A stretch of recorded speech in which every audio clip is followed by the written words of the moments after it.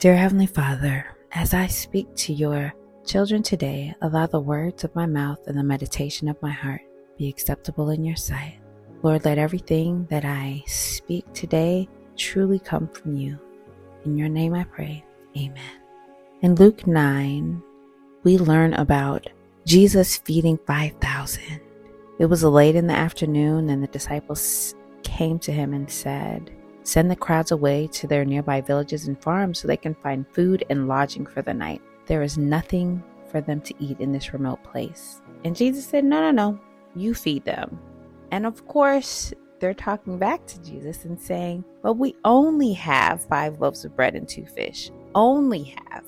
And they said, "Are you expecting us to buy enough food for 5,000 people?" Jesus told him to break the crowd up into groups of 50, and he took those 5 loaves of bread and 2 fish, and he fed everyone. And afterwards, the disciple picked up the 12 baskets of leftovers. This story of Jesus feeding the 5,000 in Luke 9, verses 10 through 17, reminds us when we tell Jesus, when we tell God, "I only have $5 or I only have 5 minutes," he asks us to give him our $5, to give him our 5 minutes. And he multiplies that. And he'll take what little we have and multiply it so that we're never in need, so we're never without what we need. And this story exemplifies that. Can you imagine having 5 loaves of bread and 2 fish and the ability to feed 5,000 people? The disciples didn't think it was possible either. But when you don't have faith, you lean on God and allow his word to lead you.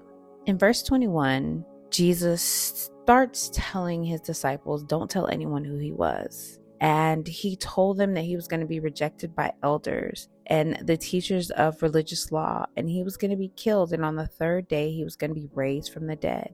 So he's predicting his death.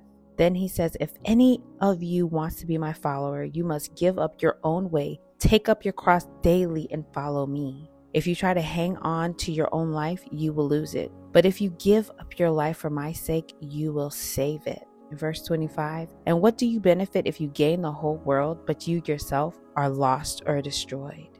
This is a direct message that Jesus gives us to tell us, his children, that we have to give up our own thoughts, our own actions, our own way of life. And we have to every single day take up our cross and follow him. Every single day, we must die to ourselves and live to God, live to Jesus. We must remind ourselves that if we are holding on to our material things so tightly, but we reject Jesus, that there is no benefit for us. There's no benefit for gaining everything material and denying Christ. There's no benefit to us for that.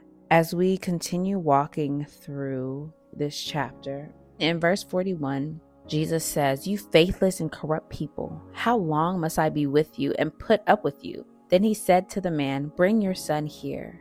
Oftentimes we think that Jesus doesn't speak his mind, that he doesn't say the things that are impacting him. He is calling out faithless and corrupt people. This means that people who have no faith and are corrupt, he doesn't like. And he's saying, how long do I have to deal with you? How long am I going to have to deal with these kind of people? Jesus gives us instructions here that we should not be dealing with these people. If we have faithless or corrupt people that are in our circle, as children of God, as Christians, we don't have to die to ourselves in order to live to another human. In other words, we don't have to make ourselves small to make somebody else big. We don't have to continue allowing people who don't have faith, who are corrupt in any way, to be in our circle. There is a cost to following Jesus. In verse 61, a man said, "Yes, Lord, I will follow you, but first let me say goodbye to my family." What? First, let me do this. When Jesus says, "Follow me at all costs, lay down your life for me, lay down your burdens, put everything and follow me," There's no time to say, oh, but let me go get my finances right. Oh, let me get right with this person or that person. That's not following his instructions. That's not submitting completely and totally to what Jesus is calling us to do. Jesus wants us to lay down any and everything that we have. He wants us to come to him as imperfect people, imperfect children, because he cleanses us from our sins. He heals us. So don't feel like you have to go get right before you get right with God. Don't feel like you have to have a certain amount of money saved, or you have to ask everyone to forgive you or be the perfect person. Come to God as you are. Commit to dying daily to your flesh, taking up your cross and following him wherever he asks you to go. Following Jesus isn't easy. It's not always easy, but it's always worth it. So today, pick up your cross and follow Jesus.